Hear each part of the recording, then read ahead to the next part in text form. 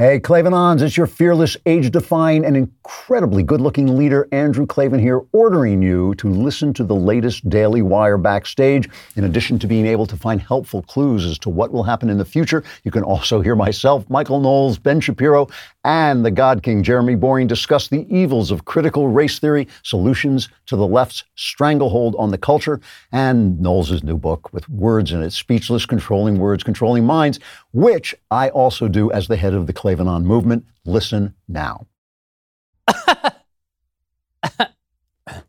We don't do them anymore? Fair. Welcome to Daily Wire Backstage, defending America from itself. I'm Jeremy Boring, known around these parts as the God King, lowercase g, lowercase k, and we're glad you have tuned in. Is President Biden planning to just hand the presidency over to Kamala and claim the gold medal in recognizing my white privilege Olympics? It would be a good move for him. Will the left's push to abolish the American flag be enough to wake people up to the poison that is critical race theory? Did Michael Knowles really write a book with actual words in it that is a diagnosis of the losing strategy conservatives have taken to combat the left's assault on liberty, virtue, decency, the Republic of the Founders, Western civilization, and this show? Frankly, I'm speechless. That was you. That wasn't me. That was you this time. I feel so dirty. Yeah, you should, yeah.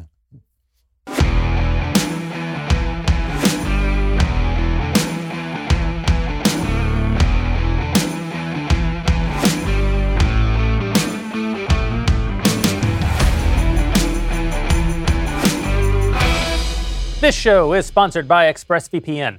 Don't like big tech and the government spying on you? Visit expressvpn.com/backstage. Joining me, the Ben Shapiro, the Andrew Klavan, the Michael Knowles. We're very glad you're here. We're very glad that Matt Walsh isn't. He's been showing us up lately, so we decided to do the show without him. Plus, he's on vacation. Plus, he's very expensive. From pronouns to microaggressions, there's no question that political correctness has been rapidly seeping into every corner of American society, and that's why Michael Knowles wrote Speechless, Controlling Words, Controlling Minds, and it's available everywhere the books are sold right now. So go to your local bookstore or grab one off Amazon today. If you're a fan of Michael Knowles, then you should be a Daily Wire member and help keep him employed. Believe me, it is literally the only way you can help keep him employed. Go join at dailywire.com/subscribe. You'll get 20% off of your membership with code JUSTICE in honor of our newest content offering, Created Equal, Clarence Thomas in his own words, a terrific documentary about Supreme Court Justice Thomas's battle to the highest court in the land. If you'll remember, this particular documentary was mysteriously removed from Amazon, but it absolutely was not canceled. Again, that's dailywire.com/subscribe. Sign up and snag that 20% off membership with code JUSTICE. If you're a current Daily Wire member, well, you can get your questions into the chat box right now for our Q&A later on tonight. These intros just get longer and longer, and I don't feel like we're done, right? Thank you for tuning in. Less work for us.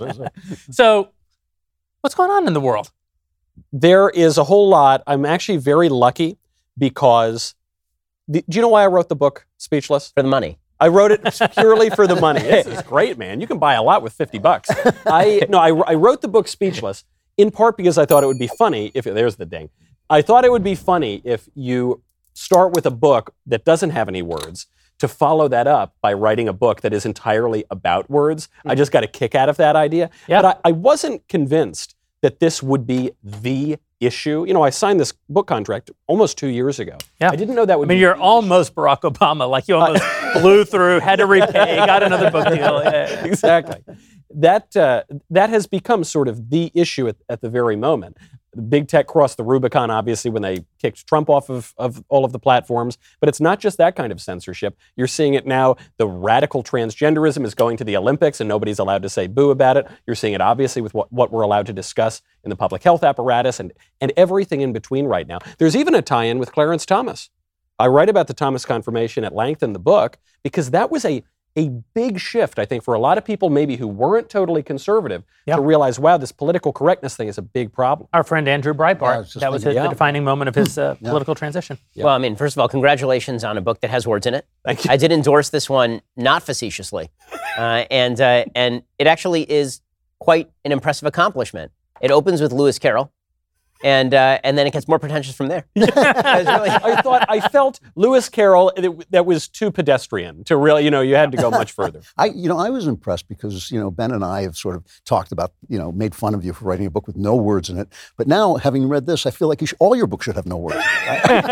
This is the proof. I'm going back to my original. I'm just in it for the cigars. If you guys can see, we're smoking Speechless. Michael Knowles cigars on the show tonight. Good. These are good. They are very good. Yeah. This is something that I got a real genuine kick out of. Drew, you've written about 5,000 books in your life. Yes. Ben, you write. You write about what, 7 or 8 books a year, I think, and you kind of churn them out, and we don't even notice. We don't even pay attention. And then I publish 1 book ever. We were popping champagne in the back. We were pre-gaming the backstage. It's like when your kid says his first word, like anybody else could do it, but this is, a kid. Yeah, that's right. We actually have a few questions from DailyWire.com subscribers about the book. So this one, Michael, for you. Congrats on the book. Michael, what triggered you into writing this book? How long did it take for you to write it? The thing that got me to write it is I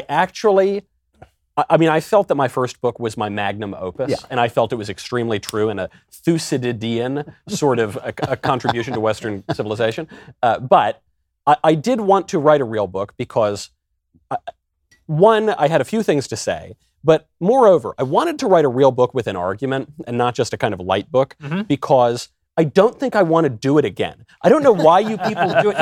It is agonizing, especially if you put some research into it. It takes months and months of research. Then I don't know about you. I'm so obsessive about every little comma, it's just, no, not you. You've already finished another book by the time they're doing the first edit of it. Well, my book comes out July 27th, and I'm halfway through writing a novel right now, just in my spare time. Really? Yeah. So we all have different writing styles. Yeah. And I know Drew is more of a craftsman. Like, I know that you read over your work and you really spend time with it. Yep. And for me, it's like Mozart. It just comes to me in 4 paragraphs. And, I really never go back, and there are no errors, as they say nowadays. So pretty much I don't have to edit. It's just like thousands of words at a time, no mistakes. It's beautifully flowing. Michael prays over every word. I do. Thomas Aquinas was known for dictating multiple books at a time to his various secretaries. So that's something to aspire to. This next question is for the whole group. Right. Group, what are the books? They changed the question. Wait a second. Literally, the next question in the teleprompter said group. So then I think, I got time. I'll smoke me a cigar, maybe try to get this thing going, and then I'll look up and read the question. They'd change out the question. You know what the producers did? Hoodwinked. You know what the producers did? They were controlling words and thereby controlling minds. I'm speechless. Yes, you are. Yes. No, there's no ding. It's over. Production team. Yeah. Michael, what are your book's pronouns? That's a great. My book's pronouns are whatever the opposite of the New Zealand weightlifters' pronouns. Whatever that is, I don't want any part of it. Well, that's a great thing for us to talk about. I mean, it's been an unbelievable week in sports where apparently every single person going to the Olympics now is transgendered and wants to burn our flag. So, Drew, walk me through these various stories. It's terrible. I mean, I'm sorry. I do not understand. I saw a newscaster in, I think it was Australia, saying, I cannot understand why anyone would object to this. I cannot. But I thought, wait, you literally cannot understand why a man lifting weights on the girls' team because he calls himself a girl is not as good. And you're a journalist? Yeah. Well, I mean, honestly, the whole thing is so ridiculous. Quick shout out to my friend Leon, because my friend Leon has a story. His wife just gave birth to their 7th child. So they've been very productive. Wow. And so this happened this week. And apparently when the child came out of the mother, the doctor then turned to him and said, "Do you want me to announce your child's gender?" And Leon said, "If you can't, you shouldn't be a doctor." And this is not difficult stuff. Yeah. First of all, I think what this really shows, and this is very sad news for the feminists, is men are apparently unbelievable at everything, including being women. Yeah. Like, they're just unbelievable at it. Like, this guy has apparently only been a woman for like 6 years and only been weightlifting as a woman for 6 years. And he immediately becomes the oldest female weightlifter in Olympic history. Yeah. I mean, men are unbelievable at this stuff. It's incredible. Like, men are great at being men, And they're unbelievably good at being women. Like, they can help women as being women. I have now been saying for many years, in the future, all the best women will be men. This is my whole theory, though. There's a lot of people who say that men are under attack, and I don't actually believe that's the case. No, women are under attack. Femininity is under attack. Yeah. And what people are saying to women is you only have value if you are men, and therefore men have to be less manly so that women can be manly and compete with them. That's the problem. The problem is women, and the problem is women because women add a certain non-materialistic, non-Marxist, non-spiritual idea to human life. But no woman will ever be able to win any sporting competition again if this thing really takes root, right? It won't just be that, the New Zealand guy is the best weightlifter. It'll be that also the guy from Australia is the second best weightlifter. Well, here's the problem. So today, it came out just today, actually, that there was another person who's qualified in the NCAA, transgender woman, so biological man, who is qualified to run in the NCAA races, but violates the Olympics rules on how much the estrogen versus testosterone levels are or something like that.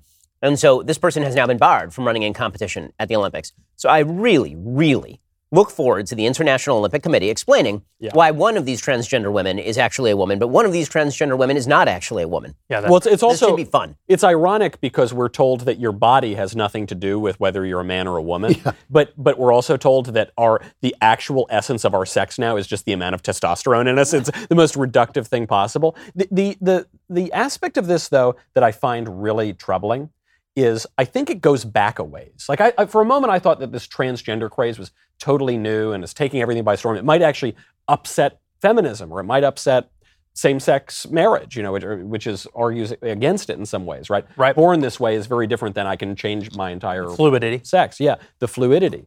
But I think I'd like to blame all of this on the feminists, and the reason I would like to do that is the essential argument of transgenderism, if one can even say there is an argument, it's a little out there, is men and women are exactly the same. Men can become women, women can become men. So it's expressed differently, but really one is the same. This was the same argument for same-sex marriage, that the union of two men and the union of a man and a woman is exactly the same. It's the exact same category. And it's the same argument of second-wave feminism, that women are exactly the same. They can do every single thing just like the men. A woman needs a man like a fish needs a bicycle. It seems like this goes... But it's also the opposite argument. Right. Because it's saying that I'm a woman because, I want to keep house and I want to bake cookies and that makes me a woman. Yeah. So actually it's saying that the essence of women... Well, but this is lipstick and stilettos. Yeah, exactly. By the way, by the way, look, I look great in it. This is a game that you see from the left all the time, is to hold two completely mutually exclusive premises. Yes. And therefore, if you argue with one, then they hit you with the other. Mm-hmm. Right? And this happens, in the realm of critical race theory as well. Richard Delgado and Gene Stefanchik, who are two of the founders of critical race theory, they hold that there are essentially four tenets to critical race theory. The first tenet to critical race theory is that white supremacy is in the air around you. It pervades everything. It's like the force. It pervades the air around you. It unifies all living things. Right? The second principle is that white people are incapable of understanding their own racism, right? That white people are basically unable, but they benefit from it. They all benefit from it. Then there are two completely mutually exclusive tendencies inside critical race theory. One is that race is a social construct, and the other is that we can define you purely by your race. Right? Race is a social construct, and it's been constructed by the powerful over time in order to subjugate other people, but also because you are part of this social construct, either white or black, you are unable, if you're white, to identify racism and understand it. And if you're black, you're totally able to understand and identify racism in a way you can't even explain to white people. Well, the problem is, the minute you argue with one of those premises, they immediately hit you with the other premise. That's right. So if you say, well, that sounds like racial essentialism to me, I'll say, well, no, I say that race is a social construct.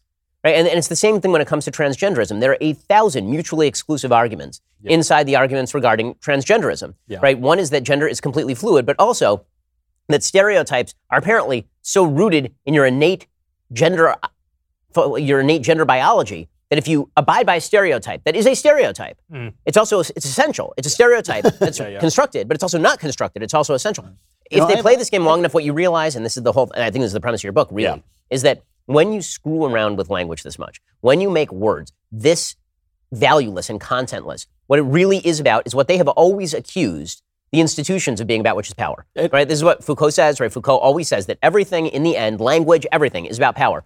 That is all projection. For Foucault, everything is about power. Yeah. Because he wishes to use language as a tool of power in order to accomplish what he wishes to accomplish. I have one. I almost never make predictions because I feel like the future is unknown.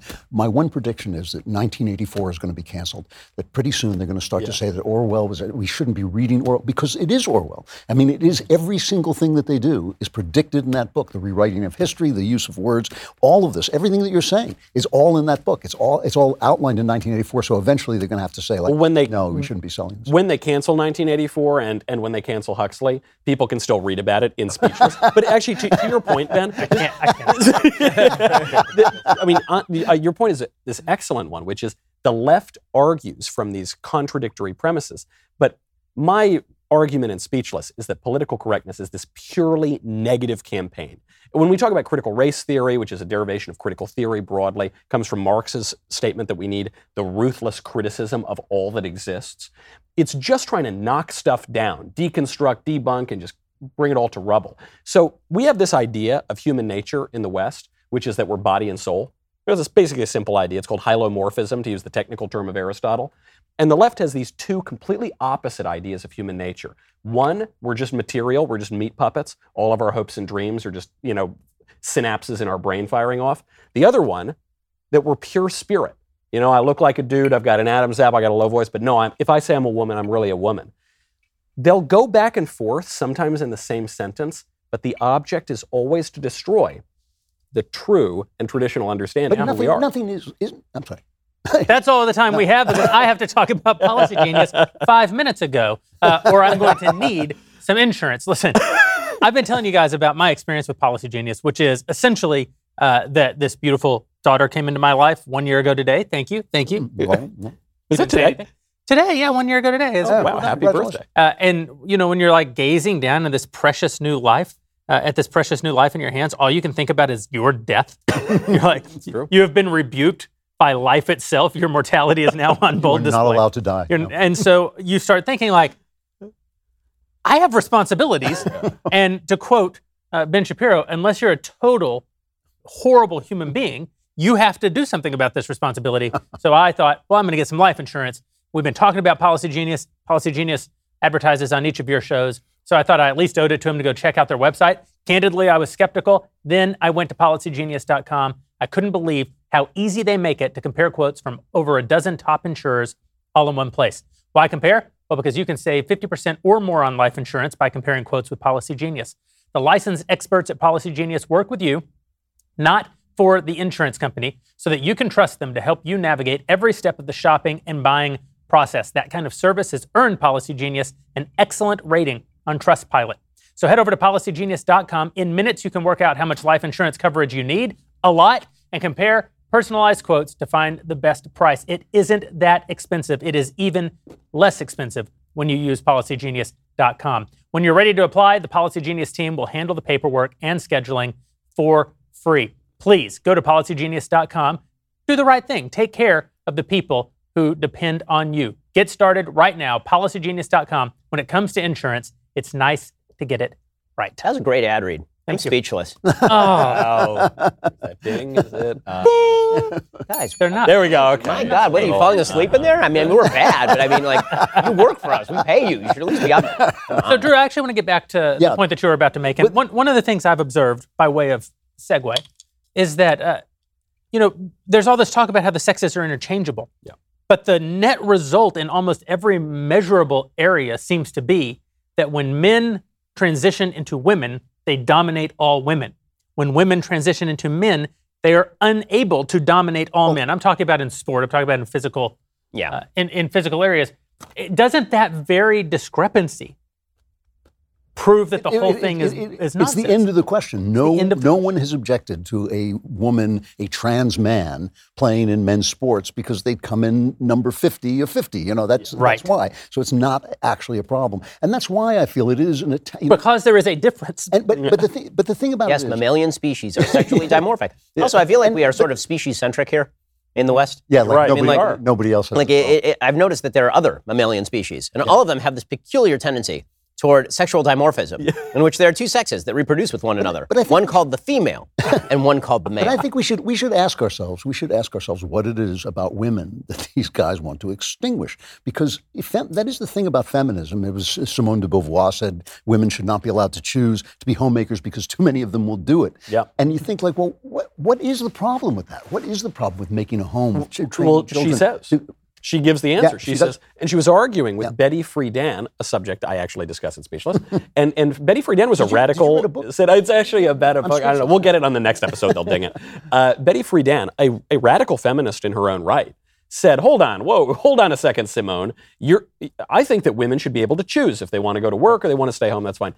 And Simone de Beauvoir said, no, that is not conducive to liberation. And we need to force women out of their false consciousness to truly be free. Well, see, this is what I wanted to say before when you said that political correctness is negative. It's only negative.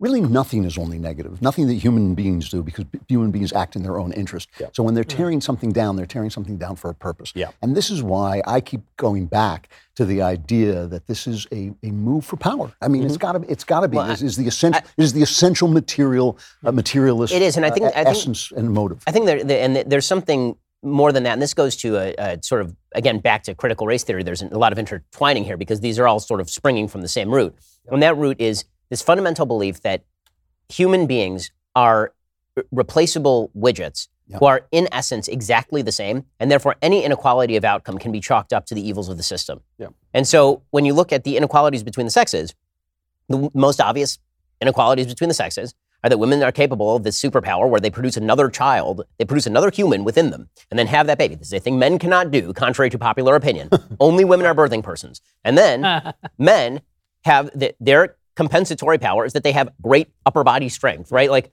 these things don't match up in terms of human importance, by the way. You'll notice that the thing women do preserves the human species at an extraordinary rate, while men picking up heavy objects very often also drop those heavy objects on each other or themselves. But we win medals. But we are capable. That's of why picking they up- give you medals for right? that. It's useless. Exactly. But if you need a mover, you don't call a woman. And if you need a baby born, you're probably not going to call a man, right? Just as a general rule. So what the left has decided is basically if you can remove the most obvious differences between men and women, and these are the two most obvious differences between men and women, just to the outward eye, then you can treat everybody as though they are innately exactly the same. And if they are innately exactly the same, then you actually have a plausible argument that any system that ends in inequality at the end is inequity, right? And this is the same argument that you see being made with regard to race in the United States. Anytime there's an unequal outcome by race, it must be that the system itself is racist. This is explicitly Ibram X. Kennedy's argument, right? Any inequality of outcome must be inequity in the system. Because otherwise you're suggesting that some people are inferior at things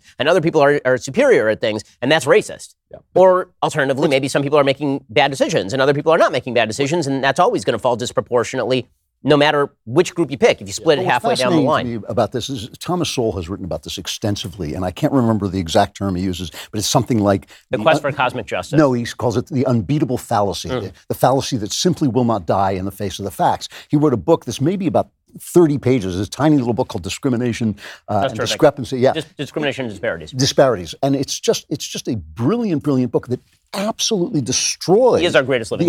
Well, this is the thing. This is what I want to say. Our greatest living public intellectual is a black man. Yeah. Ibram Kendi is not an intelligent man. He's not an intellectual. He's just not. I'm sorry. The things that come out of his mouth are not the sorts of things that people who read say. Yeah. And Thomas Sowell is this. I mean, come on. This is a majority white country in which the greatest public intellectual alive is a black man.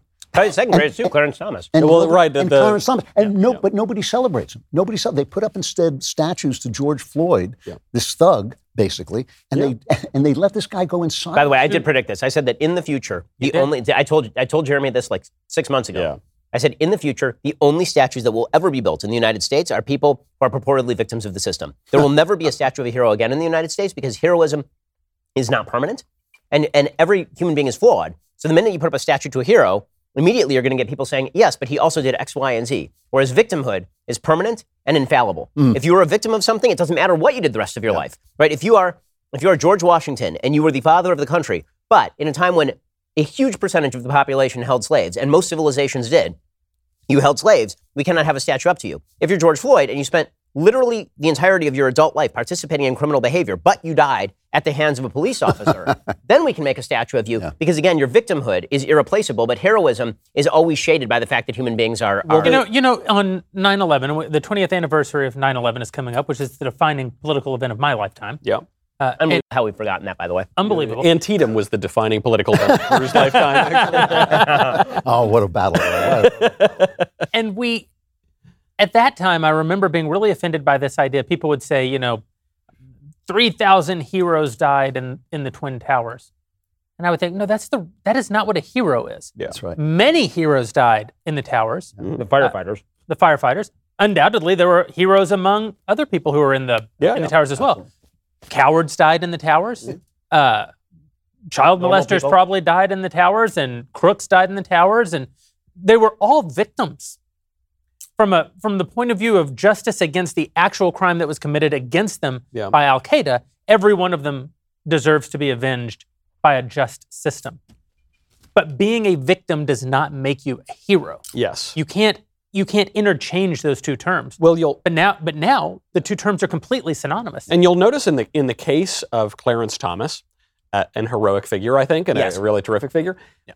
He never even got the statue to be taken down when they built the Black History Museum. Right, that's right. Which, by the way, I object to the Black History Museum, one, because the building is hideous, and two, because it suggests that Black people shouldn't be in the American History Museum, right? It's like this totally separate thing. But when they built it, they utterly marginalized Clarence Thomas in it. They gave Anita Hill better seating than they gave to this great conservative legal. Well, I think because part of this has to do with the very structure of narrative in a world in which heroism generally requires that you are defending something worthwhile. Right. That's what heroism generally requires. But because we've removed values from our system and we don't believe that there are that many things that are worth defending anymore, now what heroism has been reduced to is overcoming an obstacle. Right? The pathway to heroism is there's an obstacle and you have to overcome it. So victimhood is inherently part of that process, right? If there's no obstacle for you to overcome, you're not a hero in this particular vision. Now, the way that we used to define heroism typically is, like, for example, if you ask me who my heroes are, I would say my parents. The obstacles they had to overcome, pretty minor in the grand scheme of things. Right? They lived in the freest country in the history of the world. They lived in a household where they loved each other. They were middle income and then over time grew to be upper middle income. And the obstacles they had to cover were sort of everyday obstacles. They're my heroes because what they were defending was hearth and home and family, and they were raising children in a traditional way. That's but that's not heroism that makes movies. Right? The heroism that makes movies is something bad happened to X. And what we've so become addicted to victimhood that we now prize victimhood above everyday heroism to the extent that if you make a victim of yourself through your own choices, you're considered more heroic than the person who actually acts responsibly. So, for example, my parents, again, married, and this is true for literally hundreds of millions of people across the United States, black, white, and green. The people who are championed in the movies and on TV are single. You will never see two-parent families championed as a heroic story. You'll see a single mother championed as a heroic story because single mothers are overcoming an obstacle. Now, in many of those cases, the obstacle was self-made, but it's still overcoming an obstacle. And so victimhood is so tied into our narrative structure, it's hard to overcome. You're making a wonderful point about victimhood because so much of this, as we constantly are saying, is a perversion of Christianity. And one of the things that built Christianity was martyrdom. And the idea of martyrdom was that you were willing, that you had something beyond life itself that was more valuable than life itself, and were willing to actually stand there and be eaten by a lion, which sounds incredibly disgusting and painful to me, because you were defending an idea. Now, that is a beautiful thing. People who die for ideas, I mean, Martin Luther King, who says, look, they're going to kill me, but I've done an important thing. This does move you. But when you take the values out of it, what are you? But this is exactly, so the George Floyd situation is a perfect example of this, right? Yes. I mean, Rosa Parks is a person who made a sacrifice, a planned sacrifice, which, by the way, I don't think makes her sacrifice any lesser. In fact, I think it makes it smarter, right? They actually planned it out in advance, and it was an actual smart thing they did. She actually made a sacrifice. Martin Luther King made sacrifices, right? There are many people over the course of the civil rights movement who have made actual sacrifices in pursuit of a higher ideal. George Floyd did not willingly make a sacrifice in pursuit of a higher ideal. George Floyd did not die for an idea. Correct. He died because he died, I mean, almost undoubtedly, at least in part by accident, even though he was convicted of, Chauvin was convicted of first-degree murder. Yeah. But the reality is that even if he was convicted of first-degree, even if it was a murder, he didn't die because he willingly went to his death in order to achieve acts, right? And again, this is not a rip on George Floyd. It's a rip on Nancy Pelosi, who literally declared that he was a martyr in the same way that people have martyred themselves. To be a martyr means to stand for a higher ideal and then die for that higher ideal, not to die and then be retroactively considered a martyr because the ideal that you can now propagate off the death of that person is of benefit to you. But isn't this just evidence that, as the great political philosopher Bob Dylan points out, everybody's got to serve somebody, and we now pretend that we're an irreligious, totally secular country, total separation of church and state. We have a very rigid liturgical calendar. We're in the holy month of Pride right now. We've got new liturgical saint feast days added all the time. We just had a new one added. And it's just, I'm not even really knocking it in as much as man has religious longings. We obviously long for something beyond this mortal By the way, coil. you're totally right about that. One of the things that's driven me up a wall, and it is like people refuse to acknowledge this, is there's this move that is now being made all the time that Ron DeSantis will sign a bill saying that women can have their own leagues and men don't compete in those leagues. And people will go, during Pride Month? During Pride Month? That's like Porsche, or how dare you sign a bill against critical race theory during Black History Month? On Juneteenth, right? You saw Eric Adams did this. Eric Adams is like, did you even see that Catherine Garcia and Andrew Yang were campaigning against me together on Juneteenth? It's like, I wasn't aware that Juneteenth was established specifically to prevent people from campaigning against you because you're black. That's weird. Yeah. I mean, but that is treated in the same way that Jews treat, like, I can't believe that they started a war on Yom Kippur, like the holiest day in the Jewish calendar in 1973, right? It's like that. Those aren't the same thing. Like, if you're going to have a Pride Month because you want to demonstrate that you're out and you're proud, fine, whatever. Although I think that the country declaring Pride Months of any sort, like literally any sort, is divisive and silly. Yeah, but it's Gluttony Month. Humility Month. Right, but putting that aside, the notion that, like, we can now use this as a cudgel to beat you and claim that you're a bigot because you're doing it during Pride. I mean, it obviously is religious treatment of a rather irreligious subject. So I want to talk about our friends over at Stamps, and the reason I want to talk about it is because I'm not the kind of guy who likes to go anywhere or do anything, and Stamps.com makes it possible for me to still be productive and quite successful even with that predisposition. If you're still going to the post office, you're still paying full price for postage, my question to you is, dude, what's up? I wouldn't actually say that to you, but that would be the attitude that I would express, perhaps more eloquently. Thanks to Stamps.com, you don't have to do that anymore. Mail and ship anytime, anywhere, right from your computer. Send letters, ship packages, and pay less, a lot less. With discounted rates from the USPS, from the UPS, and more. Stamps.com saves businesses thousands of hours and tons of money every year. Simply use your computer to print official U.S. postage 24/7 for any letter, any package, any class of mail, anywhere you want to send. Once your mail is ready, just schedule a pickup to drop it off. It's that simple. With Stamps.com, you get discounts up to 40% off post office rates and up to 66% off UPS shipping rates. We do it here at the Daily Wire, and we've been doing it for a long time, mostly because my staff has to work around all of my laziness and bad attitude and agoraphobia, I think it's fair to say, agoraphobia, but also because time is money, because getting in your car, driving across town, especially today. Listen, Stamps.com is my favorite kind of company, all joking aside, because they have made our lives more productive, more efficient, and that gives us time to be better at the things that we need to be doing, better at running our businesses, better at living our lives. Stop wasting time going to the post office. Go to Stamps.com instead. There is no risk. And with my promo code, Backstage, that's right, Backstage is the promo code, you get a special offer that includes a 4-week trial plus free postage and a digital scale. No long-term commitments, no contracts. Just go to Stamps.com, click on the microphone at the top of the homepage, and type in Backstage. That's Stamps.com, promo code Backstage, Stamps.com. Never go to the post office again. I won't. What's fun about your... I'd like to bring the conversation back to Noel's book. I'd like to mention the title of the book, but it keeps spinning around, so I can't. Oh, it's Speechless. It's Speechless there. I'm sorry, I've only got the back cover, but it seems to me one of the greatest acts of censorship that the left has performed, and maybe the central act of censorship, was under the guise of this made-up idea of the separation of church and state, was banning the discussion of religion and the teaching of religion from the public square. Yeah. And we accepted this. I think the right accepted this, and we thought, that's fair. Why should one religion be put over another?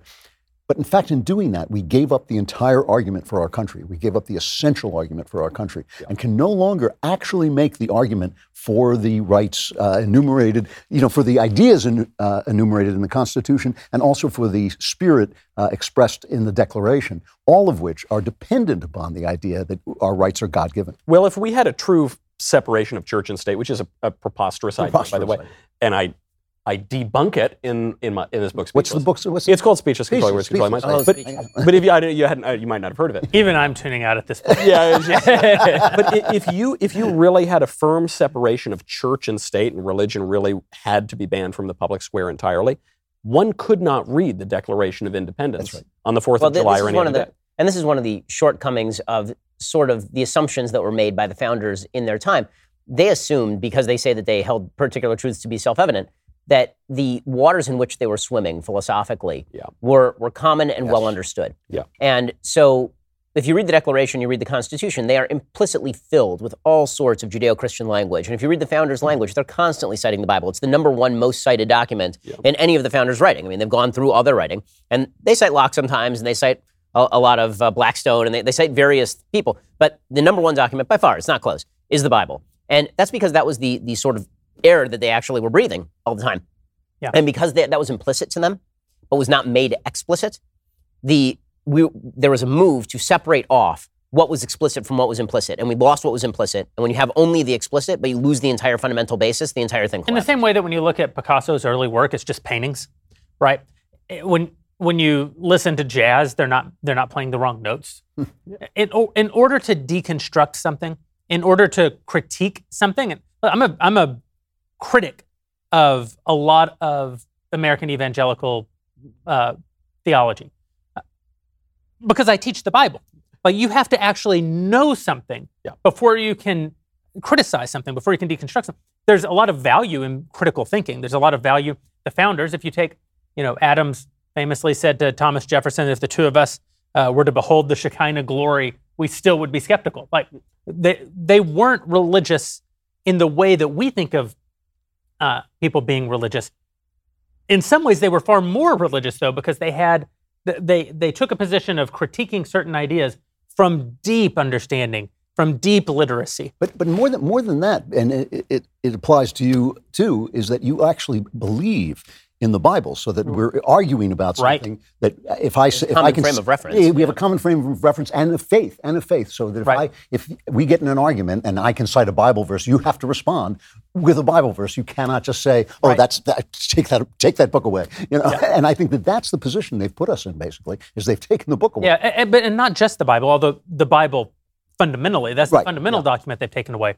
But in taking away all of our understanding of our own history, they've given us just the criticisms. Yeah. But what they think they're doing is criticizing. What they're really doing is playing wrong notes. But it's also they didn't bother to learn. To learn how to do it. Yeah. Even if you want to read criticism, I like reading criticism, right? I mean, what the left has done is this little trick where they pretend that critical theory is critical thinking, and they've actually made this like it's not. It's its own horrific pseudo-academic movement. But in order to criticize something or to read criticism and commentary, as you say, you need to know what you're talking about. Even if you don't believe a single word of the Bible, you consider yourself the staunchest atheist or the most tuned out agnostic, you simply cannot understand any work of literature or history, for that matter, for the most part, if you haven't read the Bible. And what is the one book that you're just not allowed to read in the public schools? That's right, yeah. It's the Bible, the foundation of the civilization. There is a great line in G.K. Chesterton. This is one of my favorite lines because it concisely says what I'm always trying to say, where he says, break the conventions, obey the commandments. And in other words, there's plenty of room for originality, there's plenty of room for criticism, there's plenty of room for progress. But all of it should be in keeping with the traditions that brought us here, for the simple reason is that's what gave us our values. If we're arguing, the problem with the left is you're always arguing, they're arguing for our values. Yeah. But they don't want any of the conventions or the commandments that bring us those. So here's a question from a dailywire.com subscriber. You could become one right now and get 20% off if you head to dailywire.com and use promo code JUSTICE. For the whole group, our tax money goes to pay for abortions, goes to pay for schools, to brainwash our children, to bail out states that have crappy governance, among many other issues we find stupid, evil, or both. My question is there a line in the sand where we conservatives decide to stop paying taxes? Well, when you put it that way. Sign me up. Sounds great. I mean, so the reality is that the only reason that people pay taxes in the end is because there's a giant gun attached to the other end of you not paying a tax. Yeah. Right? I mean, the government has the power of compulsion. The real question you're asking is, why would you obey the edicts of a federal government, and when does the federal government lose legitimacy? That's really the underlying question to paying taxes, because let's face it, no one wants to pay taxes. No one likes paying taxes. I moved from California to Florida in part to avoid paying certain taxes. So the answer to that is at the point where you do not have any other options except to fight back. And I don't think we're at that point yet. Number one, because this country is so closely divided. Number two, I think a lot of people just do not understand the arguments at all. And our mission, and in part, is to inform people and allow people to awaken to arguments they've never heard before, because all these institutions are so unbelievably dominated by the left. And number three, I'm putting a lot of faith these days in states. I just think that states are going to end up providing the only bulwark in the end against the predations of the federal government, which is why it's wonderful that our company is located in a state where Governor Lee is presiding. It's wonderful that I live in a state where Governor DeSantis presides. Drew unfortunately lives in a state where the governor either dressed in blackface or in a KKK outfit, and there is no third choice, which is worse. But hey, we have the only black governor in America. wow, man. I think that the bottom line is, and I hear this argument about abortion also. People will be like, well, at one point you stand up and you do violence, and the answer is when all other options are exhausted. Right. All other options. Read the Declaration of Independence. Right, the founders were the entire reason behind the Declaration was because they say that dissolving the bonds that tie one people to another is such a significant, consequential act, cannot be taken lightly. And so they have to make a robust defense of what they're about to do. It's not just like, we don't like it. We don't like the cut of your jib. We're kind of tired of this. Yeah. We don't like that you do some things that are, no. It has to be, as you say, you have, it's like just war theory, right?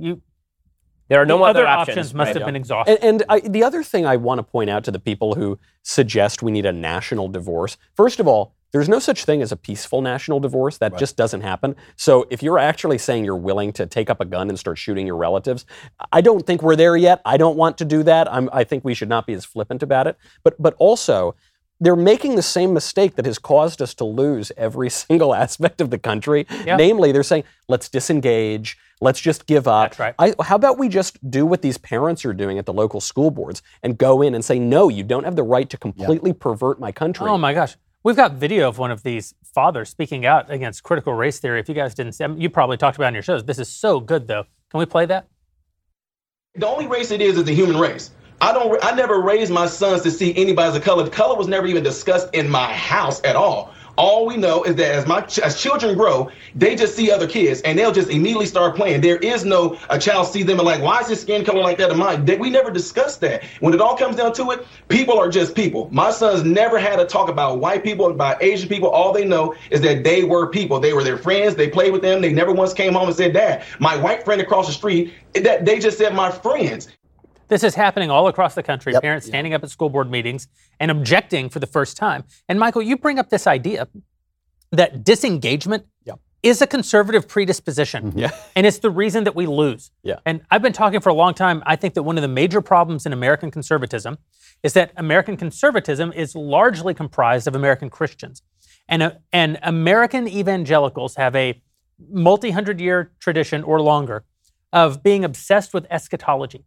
Yeah. Being obsessed with the idea that the world is going to end right away. Christ is going to come back and justice is going to be wrought on the earth. And listen, I have no problem with eschatology. I have a problem with a fixation on eschatology to the point that it causes you to remove yourself from reality. Yeah. So we're very good at winning elections.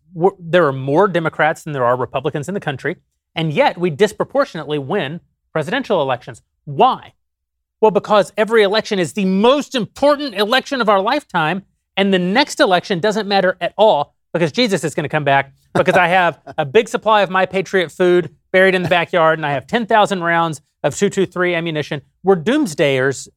These are all good. Hold on, you're now convincing me of the other side. We're doomsdayers, and we're not optimistic. And what I want to, my rebuke of the American evangelical tradition of eschatology is that God commands optimism from the very beginning of Genesis.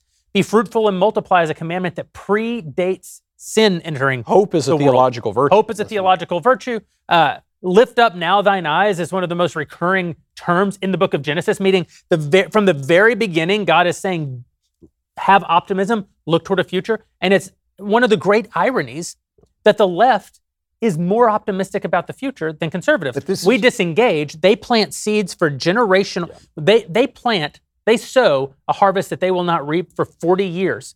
We disengage, and then we're surprised when they win. This is exactly right, but I think it's inherent in conservatism to a certain degree. There's a wonderful Gilbert and Sullivan line: "Every child that's born alive is either born a little liberal or a little conservative." And I think that there's something to that because one of the things that a conservative can see is that if you pull this string, the suit might fall apart. That any little thing that you do might cause the destruction of everything we have, and so they're kind of got a negative point of view. Not to mention any names, but no, I think I'm so much more pessimistic. It's true. Jeremy and I, this is the nature of our friendship, is that basically we get on the phone, and if we're going to have like a nice, uplifting conversation, just like, so how bad do you think it's going to go? It's going to go so much worse than that. And no idea. It's true. They compete, and I think that leads to people. I hear this from conservatives all the time. It's over. Forget it. You want to fight? Forget it. It's over. But what's ironic about, honestly, when we sink into the mud, the last thing you're going to see is what's ironic about that is that actually of the people on this particular show, the two who kept arguing that there will be future elections are actually the supposed two pessimists in the room.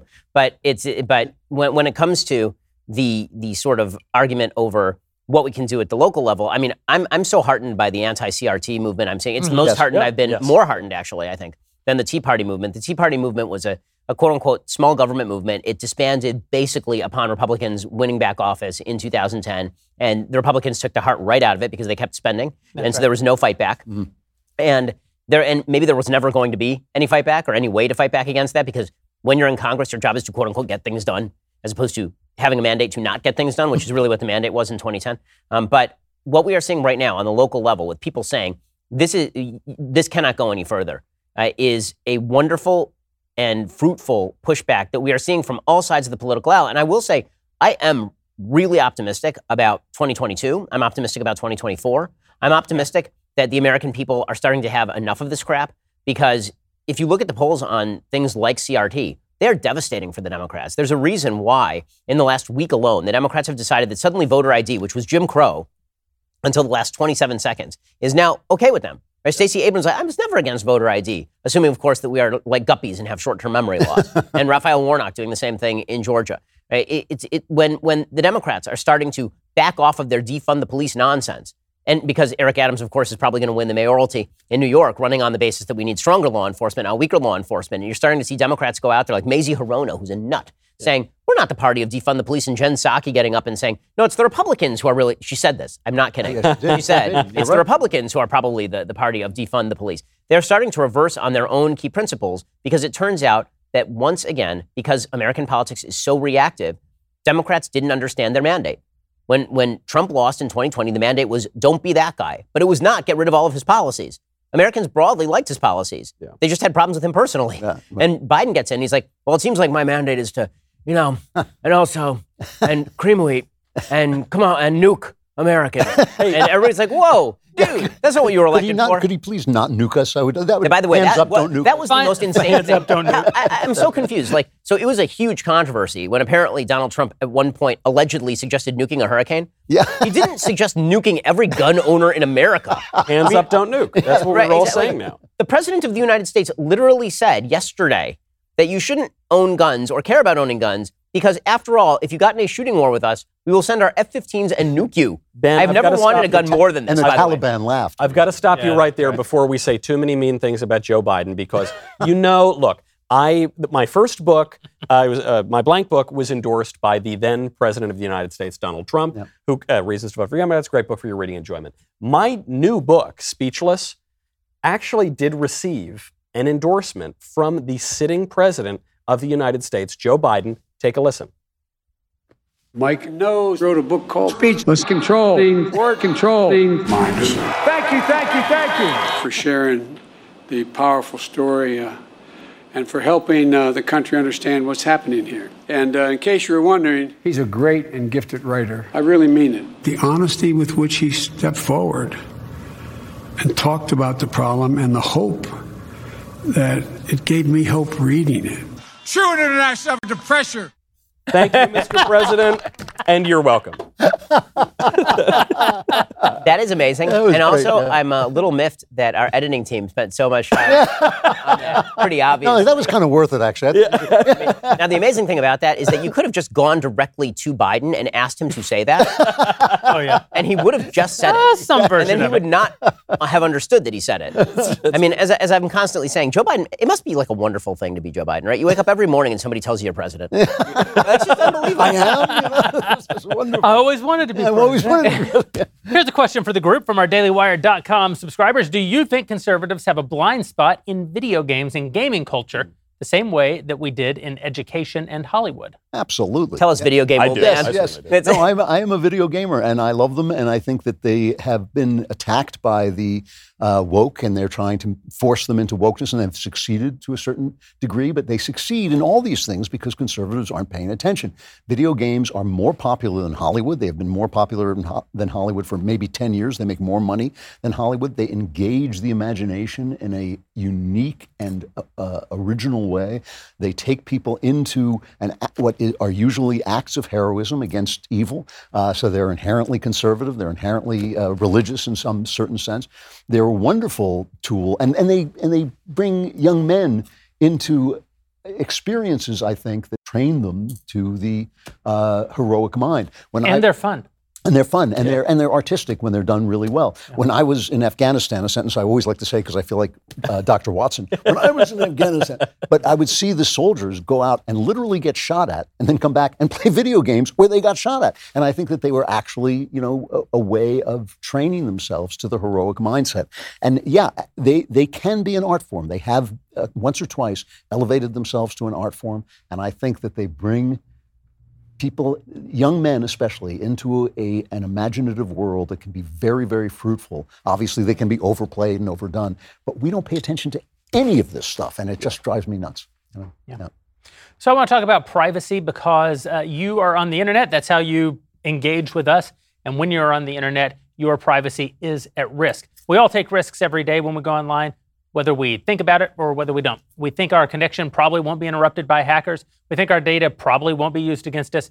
But if you're using the internet without ExpressVPN, it's like you're driving a car with no insurance. Why would you take that risk? Every time you connect to an unencrypted network, at cafes, at hotels, at airports, any hacker on the same network can gain access to your private data, whether it's your passwords, your financial details, Michael Knowles' cell phone number, any of it. Which we'll just give out. Yeah, exactly. ExpressVPN acts as an online insurance. It creates a secure encrypted tunnel between your device and the internet so that hackers can't steal your personal data. It'd take a hacker with a supercomputer over 1 billion years to get past ExpressVPN's encryption.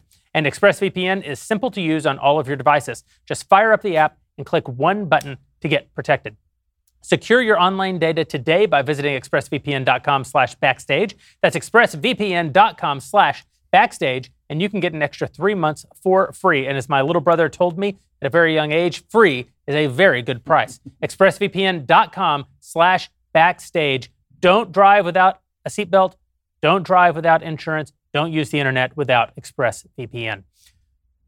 Michael, I used up all my energy. What do you want to talk about? I'm glad that we focused on a little bit of hope because Yes. I do feel, as you point out, this line, my priest, Father George Rutler, has this line. He says, difference between a Scottish optimist and a Scottish pessimist. Scottish pessimist rather says things can't get any worse. Scottish optimist says, oh, yes, they can. And we do it all the time. And I think there actually is great cause for hope. One of my fears for 2022 and 2024, I think we could easily retake the House, and I think that we could do well in 2024 if the elections are fair. And I know we're not allowed to make any comments, out of the big tech will shut us down. But I'm just pointing out there's always fraud in elections. That both sides are always trying to game the system. And Democrats took a huge advantage by pushing widespread mail-in voting, in some places in contravention of state constitutions, by pushing ballot harvesting, by pushing motor voter laws. They've been doing this for decades, right? This is nothing really new. And I was really pleased to see that the Republicans on Capitol Hill have shut down the biggest election power grab that we have seen from Democrats possibly ever, S1 and HR1, the Corrupt Politicians Act. But they had to. They should have called it. Here's I'm very down on the Republican Party and our elected officials. during the first 2 years of the Trump administration, we controlled the White House and both chambers of Congress. Republicans have controlled the governorship and both chambers of the state legislature in Texas for 19 years uninterrupted. And what do we do when we have power? Virtually nothing. And everyone will always tell you why. Well, there was this mitigating circumstance. We needed one more vote, or we needed one more this, we needed one more that. At a certain point, though, you have to just realize, oh no, they do exactly what they want to do. They don't want to do anything that changes the fundamental argument in the country. So, for example, the most unifying issue among Republicans is the abortion issue. It's the most important social issue, certainly of the last half century. If our politicians actually act decisively against abortion, then there's no reason to vote for them anymore. I honestly think they think this way. So, of course, they stood up and did the right thing where the Corrupt Politicians Act is concerned, because they personally have something to lose. If they let the Democrats completely remake elections in the country, they might lose their power to tell us they're going to do a bunch of things that they'll never, ever, ever do. By the way, notice this issue that you're talking about, abortion. This is the one issue that basically all the conservatives can agree on. Notice, we've actually made some progress on abortion. We've at least held the line.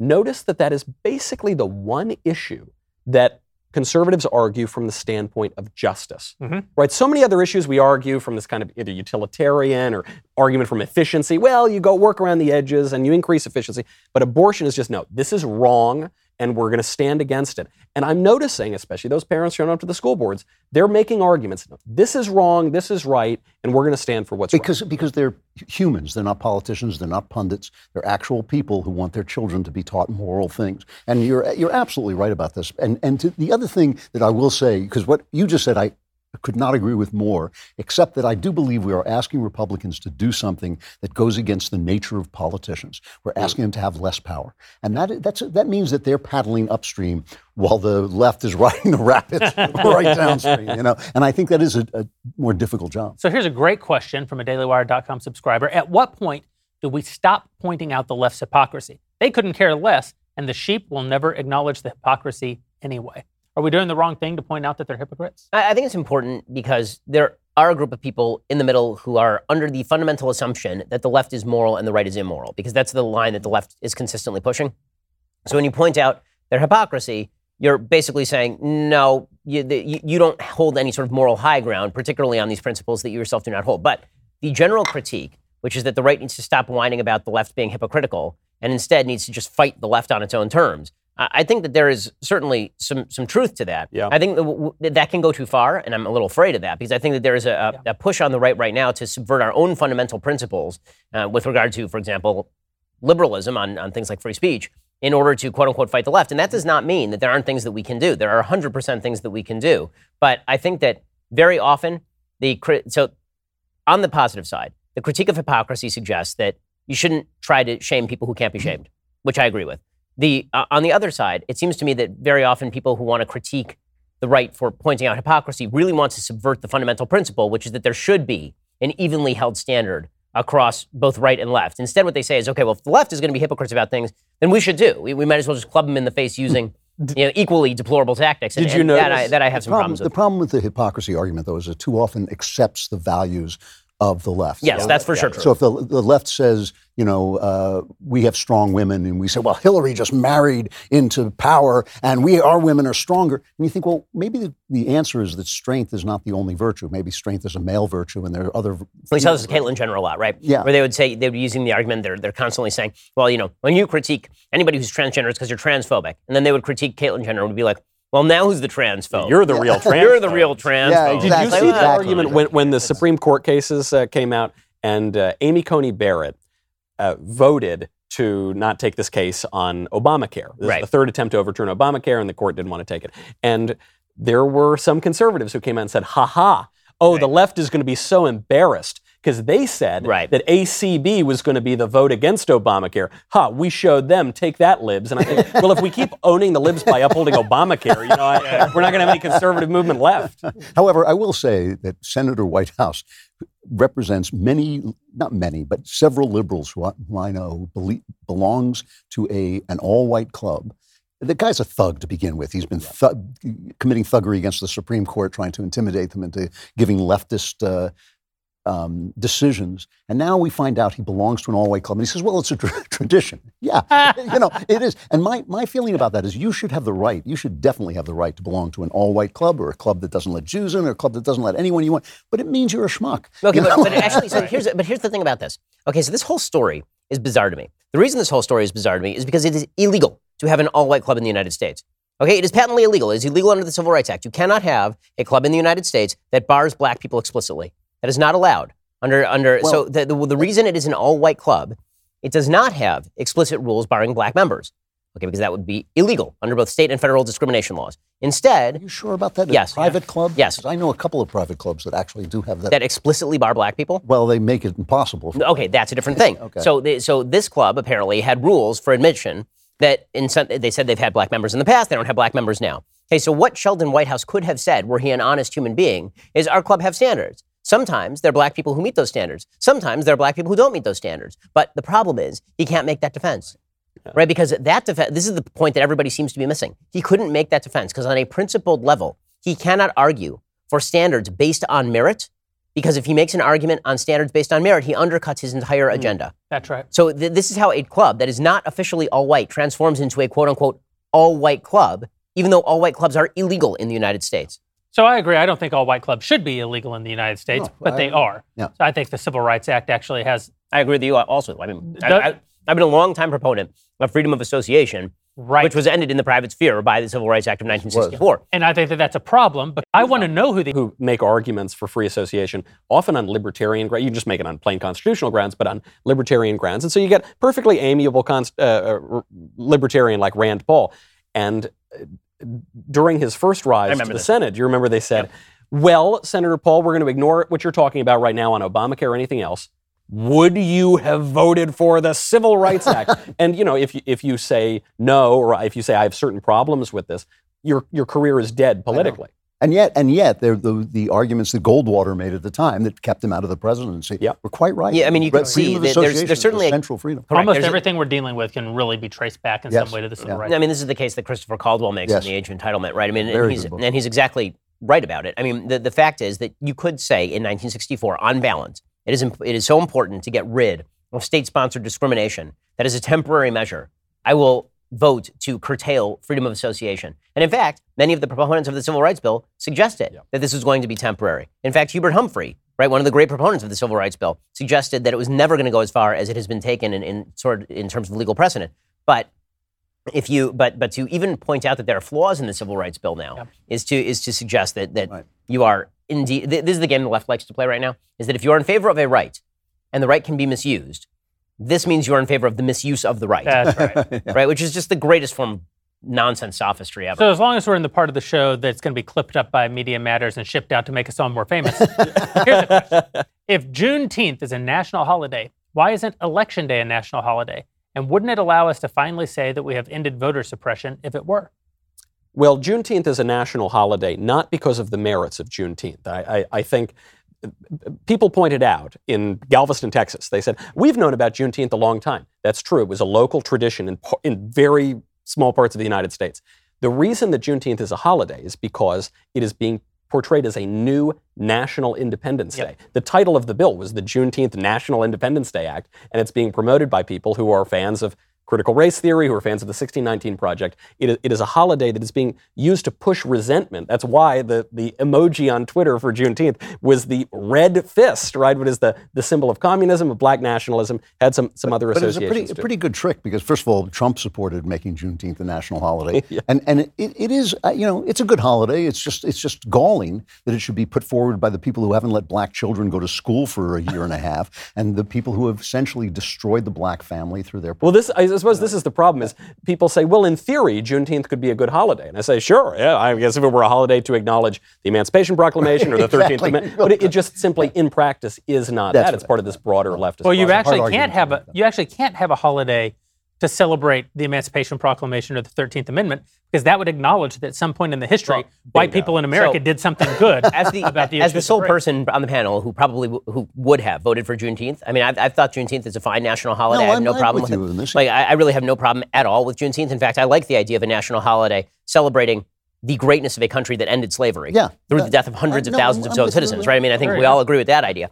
The fact that it was immediate, the left they had such buyer's remorse over Juneteenth. If you watched the media, they got angry that the Republicans had voted for Juneteenth, right? They were mad about it. They were like, well, yes, but there's so much more to do. And Juneteenth is just a reminder of how much more there is to do. It's like, well, actually, because you won't teach CRT. Right, and it's like, well, no, Juneteenth is a reminder of how amazing America is, that we sacrificed several 100,000 of our own people to end an evil institution. But I will say that to Michael's point, that is what a good Juneteenth holiday would have been. Yeah. That's not actually what they But we had these same arguments over MLK Day. Okay, back in the 80s, we had these same arguments over MLK Day. They didn't call it the MLK New National Independence Day. Well, okay, so yes, but how many people have actually read the bill? No one is going to call it the New National Independence Day, except for people who are like wild radicals. Everybody else is just going to say it's Juneteenth, I have the day off. No, okay, but don't you think... In the same way that and now what you're going to get is the same battle that the left has been losing over MLK for a while here, right? Where they try to retcon MLK.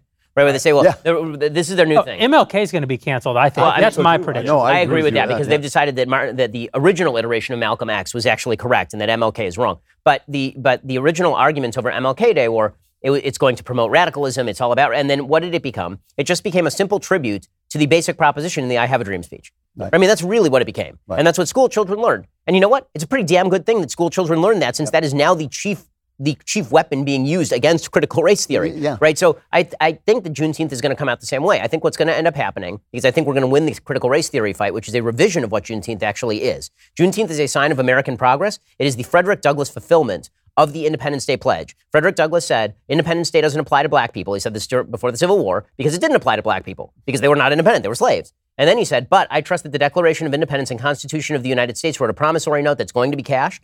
And Juneteenth is the cashing of the promissory note. So that's wonderful. Now we can also, so now we actually have, honestly, I like Juneteenth in the sense that now we can, I think with fairness, say to the left, we're celebrating Juneteenth because we celebrate July 4th. So why won't you stand for the damned flag now? Why are you kneeling for the flag? You got to pick one. You know, you like Juneteenth or you hate the flag. You cannot do both. I think you're much more optimistic, Ben, than people give you credit for and on this issue. Because the other aspect is they say, well, we need a holiday to celebrate the conclusion of the Civil War and what that gave us. We already have that holiday. That's actually what Memorial Day is. It became more than that, but it was established after the assassination of Abraham Lincoln. And I hope you're right, Ben. I mean, I truly, that would be terrific. But I do fear that there is this broad project that Hannah Nicole Jones put out in the 1619 Project.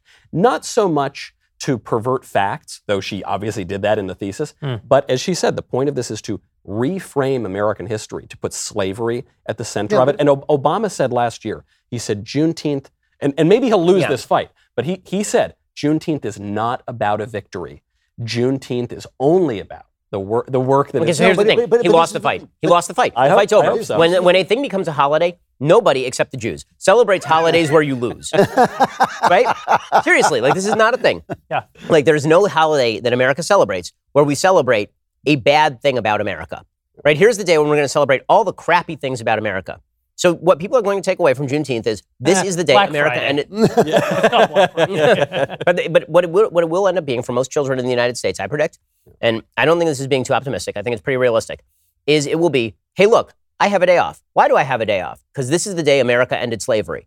That's how people think. That's as much deep as they go into politics. And all these people who are like, and it's a reminder of the next 100 years of Reconstruction, people are going to be like, well, then why are we celebrating it? See, this is the problem with the left's constant move. They're constantly engaging in this self-defeating move, and it's kind of funny to watch. They just did it this week with Carl Nassib, the linebacker for the Oakland Raiders, or Las Vegas Raiders.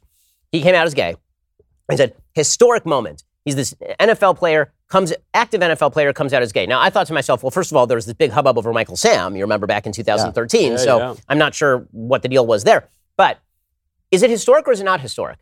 Because if it's historic, then you kind of have to say, hey, look how much more tolerant America has become of gay people in the United States, that you have professional NFL players who are being celebrated for being gay in the United States in 2021.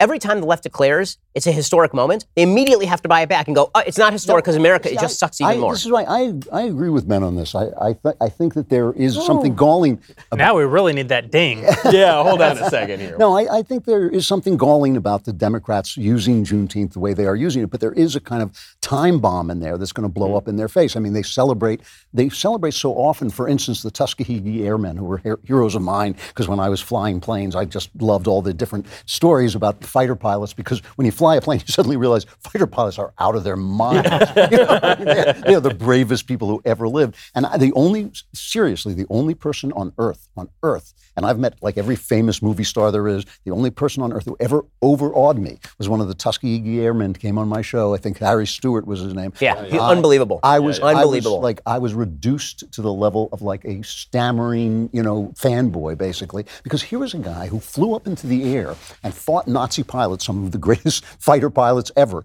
and fought them in a country that wouldn't let him be who he was, who he had to fight just to become the pilot. And he believed in that idea so much. He believed in the country so much. And he just said, I said to him, how could you go up and risk your life like that? He said, I kept my eyes on the prize. I kept my eyes on the prize because he knew the country was going to fulfill itself, just like Martin Luther King knew the country and demanded the country fulfill itself. And that blows up in the left's face again and again over time. It's why they need Biden so badly. Honestly, because Kamala Harris does not speak this language. She does not speak this language. Joe Biden, because he's an old school Democrat, when he speaks about how he still is kind of patriotic about America. Yeah. I actually think that is truer to kind of old Biden. Yeah. And I think that the hypercritical, critical race theory, woke Biden that we're seeing right now, it's weird to watch him. It's like he's speaking a second language. He's speaking it awkwardly. Yeah. Whereas for Kamala Harris, that is first language, right? Like when she's speaking about how America's great, that is second language to her. When she's speaking about how America sucks, that's kind of first language to her. And it is a generational difference. I mean, Joe Biden was born in the 1940s. Yeah. So if you're born in the 1940s and you grew up in the United States in the 1950s and 60s, no matter how far left you are, unless you're like full Howard Zinn, you still have sort of a baseline appreciation for the United States. Whereas if you grew up in the 60s and 70s, then you kind of have the opposite. The first language you speak if you're on the left is how much America sucks. It is. This is a strange historical circumstance, by the way, that we've just had 3 boomer presidents who were all born the same year. All born the same year, and then we went back to a pre-boomer president. That does actually worry me. People don't really talk about this too much. It does worry me a little bit about the future of the country. That we, George Bush once said, 110, right? You know what? But I think there's a reason for that, and I think it's because I think that Americans think we can't take care of ourselves. Yeah. I think we are looking for parental figures. Yeah. And those parental figures are old because America is an older country now. Yeah. I mean, and so they're looking to old people to lead us and parent us because finally they're realizing to a certain extent that the old people might know better than they do. If they'd only realized that in the 60s, we'd be a hell of a lot better off. I want to correct myself. I want to look at the numbers. Obama might not be a boomer, right? No. Obama's Gen X. It's actually stranger than what you outlined. Yeah, it is. Yeah. You had Bill Clinton, who I believe the year is 1942. Yeah. Clinton, born in 42, boomer. George W. Bush, born in 1942, boomer. Barack Obama, post-boomer. Yes. Donald Trump, born in 1942, the same age as Bill Clinton and George W. Bush, boomer. So we went forward a generation. Yeah. We went back to the boomers, and now we've gone back even further to a pre-boomer. So Joe Biden's older than Bill Clinton. We've got to find the last Civil War veteran. The last widow of a Civil War veteran just died. I think that before she could be elected president. But think about that. It makes a certain amount of sense because we're fighting all the old battles of the 60s still. Yeah. And we never got past that. And so there's basically an empty generation of politicians between the age of about 68 and 30. Like there's like this entire empty generation of politicians who were either sort of just kind of emptily following in the footsteps of the boomers, but there was no harsh rejection of that so much. And so there really has been a dearth in American life, right? I mean, it's symptomatic of a culture that has serious decline issues. Oh, absolutely. So here's the question for the whole group. Besides your own, which book from the other Daily Wire hosts is your favorite? Oh my goodness! I hate to answer that because I have to say Speechless because he's selling his book. But I kind of like what's his name? Right Side of History. That was pretty good too. Right Side of History is good. Mickey. I have to say I really hate to give a sincere compliment of the gentleman on the stage here, but I really have enjoyed all of your writing. And Jeremy, you haven't published a book, but I have enjoyed your writing as well. I have because you even when I vigorously disagree with your outrageous heresy, it's very interesting to engage with, and I learned something. But I think my favorite one, beyond all the theological stuff that I love in Great Good Thing, beyond all that, I love Werewolf Cop. I was going to say Werewolf Cop. It's a great book. I love it. I love the title. The title killed you, and you probably sold a tenth of the copies. There's the title that really killed me. You guys make fun of my titles. That's the title that really killed me. Werewolf Cop is a far better title than The Great Good Thing. No. or your upcoming The Greater Gooder Thing. I'm sitting around stewing over this. The Truth and Beauty is about Christ and poetry. It's about the truth and beauty. It's a great title. I don't think you understand what a title is. Do you understand the titles are supposed to convey information? Right? Like this is like what the book's about. Like if I were to pick up a book called The Truth and Beauty. Jesus and poetry is the truth. Well, how could I not see that? Because it's not called Jesus and Poetry, Drew. If you'd called it Jesus and Poetry, I'd be like, oh, this is probably a book about Jesus and poetry. I think that the fundamental problem is that Drew is an old school writer who thinks that a title is part of the art. I am a rich internet entrepreneur who understands that titles are headlines meant to elicit action from the audience. 10 things you need to know about William Wordsworth. Number 8 will shock you. Yes. By Andrew Klavan. By Andrew Klavan. Thank you. By the way, 100%. I would publish that today. Actually, the book that I like is also one of Drew's novels. And as you did with me, the name completely escapes me, but it is the newspaper man who's racing to stop. True crime. True crime is great. Oh, thank you. And the characterizations particularly are spectacular. You know in fact, the characterizations at the beginning of Werewolf Cop are fantastic. What Drew writes better than any American writer today is the inner monologue of a man. This is right. The thoughts of a man. You are the king of the craft. I want Drew to write Dostoevsky, and Drew wants to write Mickey Spillane. And it's like you should read Identity Man, which is somebody described it as Dostoevsky meets Raymond Chandler, and I think that's probably okay. But fair. See, the thing is, I want to divorce you from Raymond. Like I also love Raymond Chandler, and I also love Mickey Spillane. But the stuff that you do the best is the Dostoevsky stuff, which is why The Great Good Thing is a really good memoir, right? Because it really effectively is that thing. It's the inside of your mind. This is too much nice stuff about Drew. I don't know. I'm speechless. I was just going to say. Here's a question for Jeremy. Where's Jasper? Here's the thing. 1 year ago, I mentioned I was gazing into the face of my brand new, beautiful baby daughter. And one of my thoughts, as I told Ben, was I should commemorate this beautiful moment by buying a watch that I really, really want. And I didn't. Like, I put the well-being of my daughter first, and I've regretted it for 365 days. Like, I really want that watch. The other thing that I thought as I gazed into the eyes of my daughter was, what is my dog going to do? He doesn't like children. My dog famously, his worst quality, does not like children. Or Jews. Yeah, it's true. Yeah. I was talking about his worst qualities. But he agrees with the dog. The bad qualities. Actually, Dennis Prager always puts a little kippah on Jasper's head. Yeah, but Dennis is too big to be a Jew. He looks at Dennis, he's like, "What? Who's this albino giant?" So I was very nervous about how Jasper would react to my daughter. And then we got home from the hospital with this little adopted baby and put her in the crib. And Jasper was whining and didn't know what to make of it. And then he never went to work with me again. Yeah. He will not leave her side. He's her little shadow. That is adorable. If you put her down for a nap, I like Jasper and then you leave the room, he won't leave the room until she's asleep. Oh. He'll stay up there until she's firmly asleep. Then he'll come down and find her. Oh, that's so cute. It's the sweetest thing. Yeah. It is. A question for the group. Has Matt Walsh been using his vacation time to search for the real Abuela? You're his employers. I mean, I want the insight. What's going on? Tune in next month for Backstage. First of all, if he did, that'd be unbelievable. Right? Absolutely. My favorite moment of the entire situation, not exposing AOC's hypocrisy and apparent lies, actually, about poor little Abuela, Right. but it was Matt Walsh's follow-up to it, where he just tweeted out very simply, Yes, it was the best. "I'm sorry, Abuela, I tried." For the group, from a DailyWire.com subscriber, Matt named his fans the Sweet Baby Gang. What do you guys call your fans? I call them recent customers with receipts for speechless, controlling words, controlling minds. That's the proof, baby. That's what I want to see. I call all of my fans Laurel. I've got one fan. True. Yeah, I just call my fans and ask them for money. I don't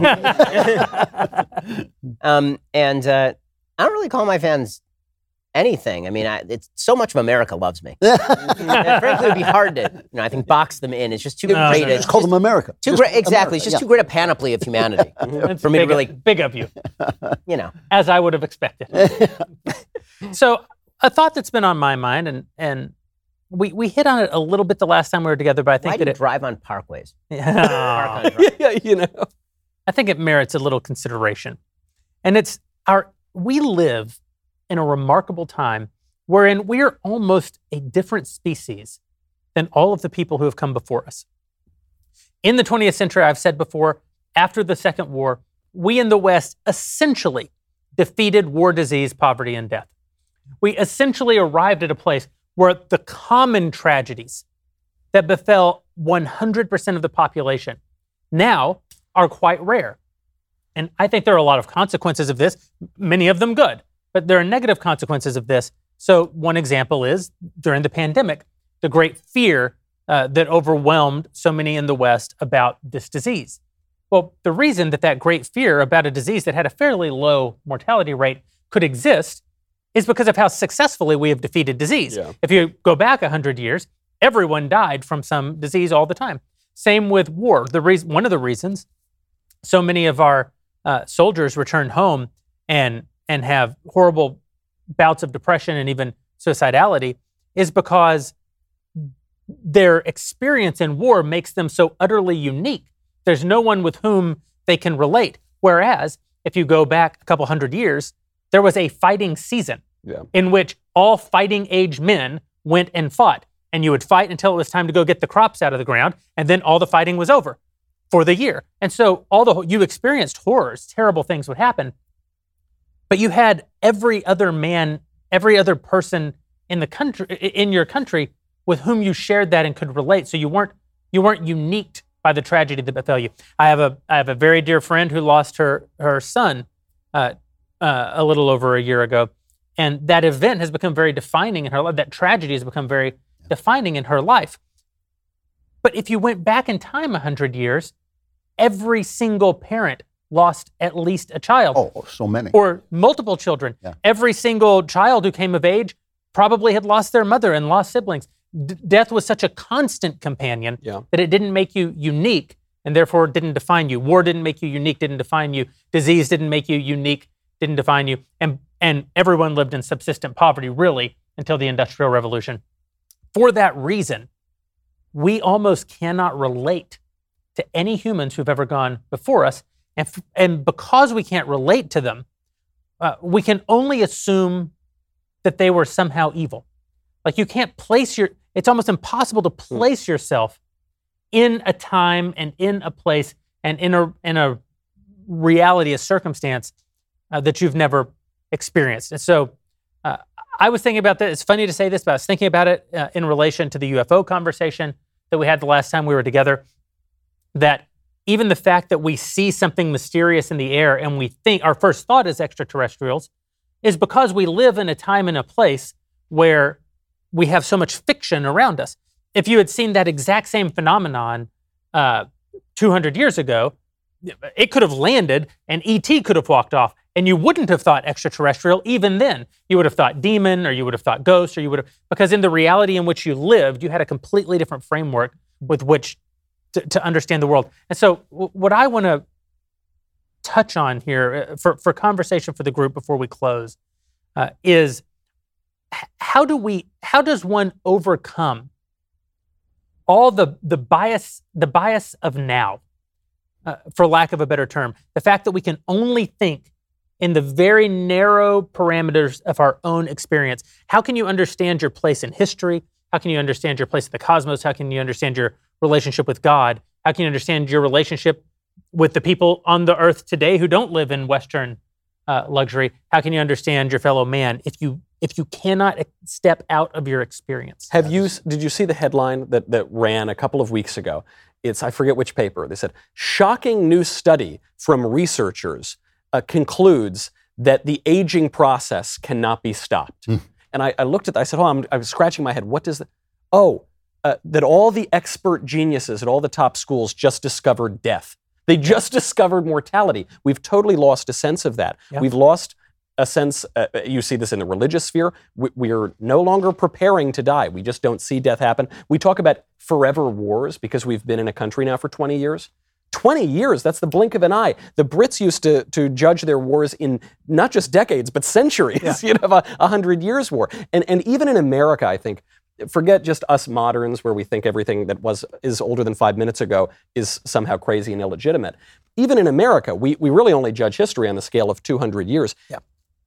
People that came before us were real. They were people. They were real people. They actually thought about things. The ideas that we're all discovering for the first time have been discussed for millennia, actually. But I think this goes actually to why the left goes after the education system. Because if we recognize that people have been grappling with these problems for a very long time, some problems that we consider fixable political problems are just eternal difficulties that we're going to have to grapple with, that would give us a lot more grace for one another and to let us think more seriously about politics. This is the great delusion of technology, is that things improve. And you read this, if you read Steven Pinker's book, he says things are so much better now. Things are not better now at all, except technologically and medicinally, and it's wonderful. Science is a wonderful human advance, but it hasn't changed the human heart one little bit. Hasn't changed people. Right. And one of the things that is both dangerous and also hopeful is that the generation younger than everybody in this room will accept this stuff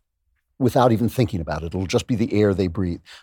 When Spencer, my son, was growing up, he and I played video games together. Till about the age of 12, I was teaching him how to play video games. But at a certain moment, he understood what it meant to sit with a controller and control the images on screen in a way I never could.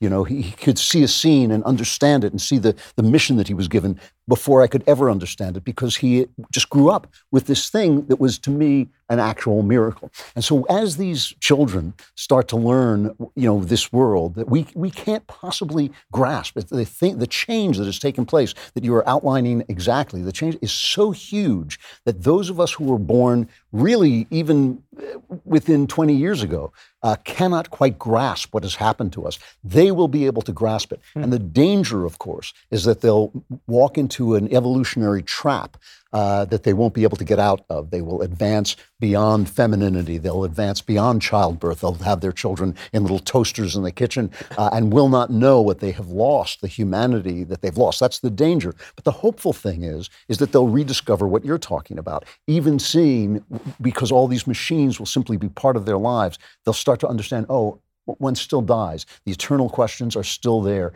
Freedom versus authoritarianism will still be there. Whether we care for the few or the many, still, those are always going to be tensions in human life.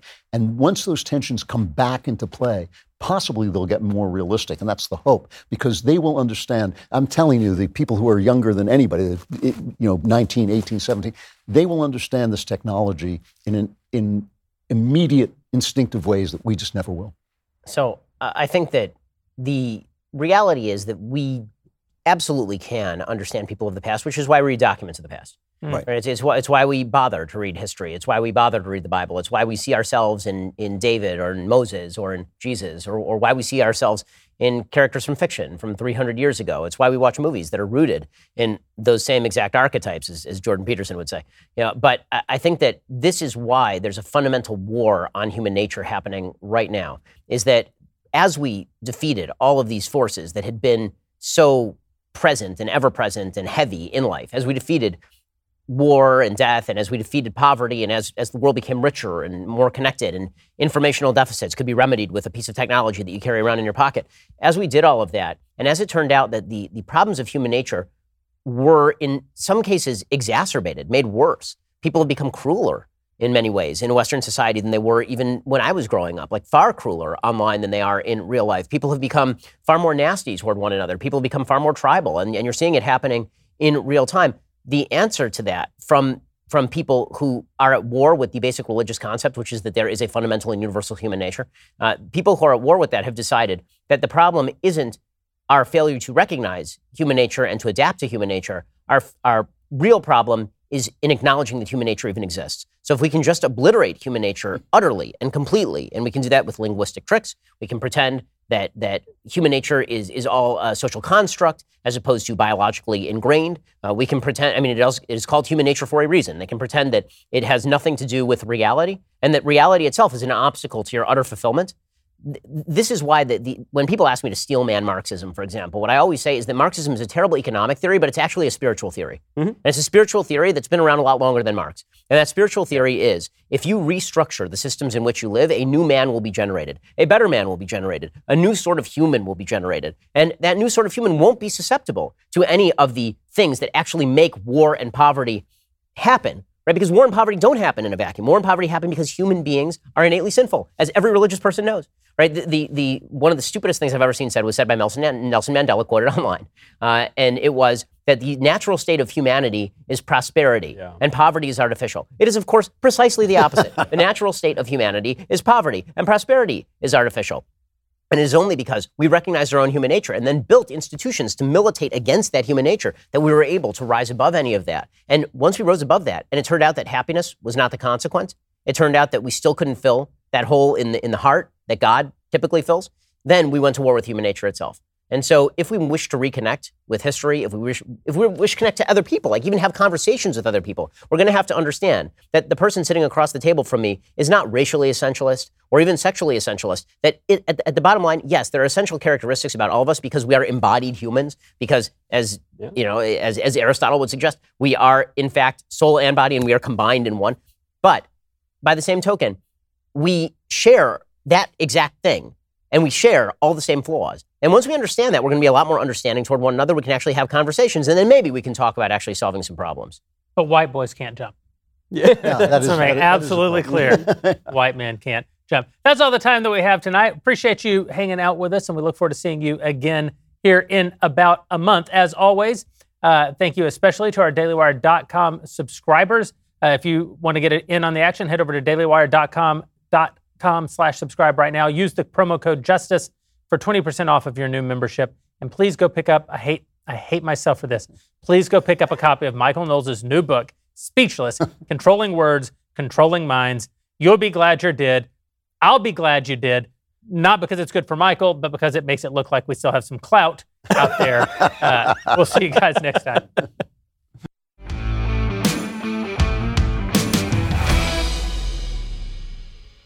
Daily Wire Backstage is produced by Mathis Glover.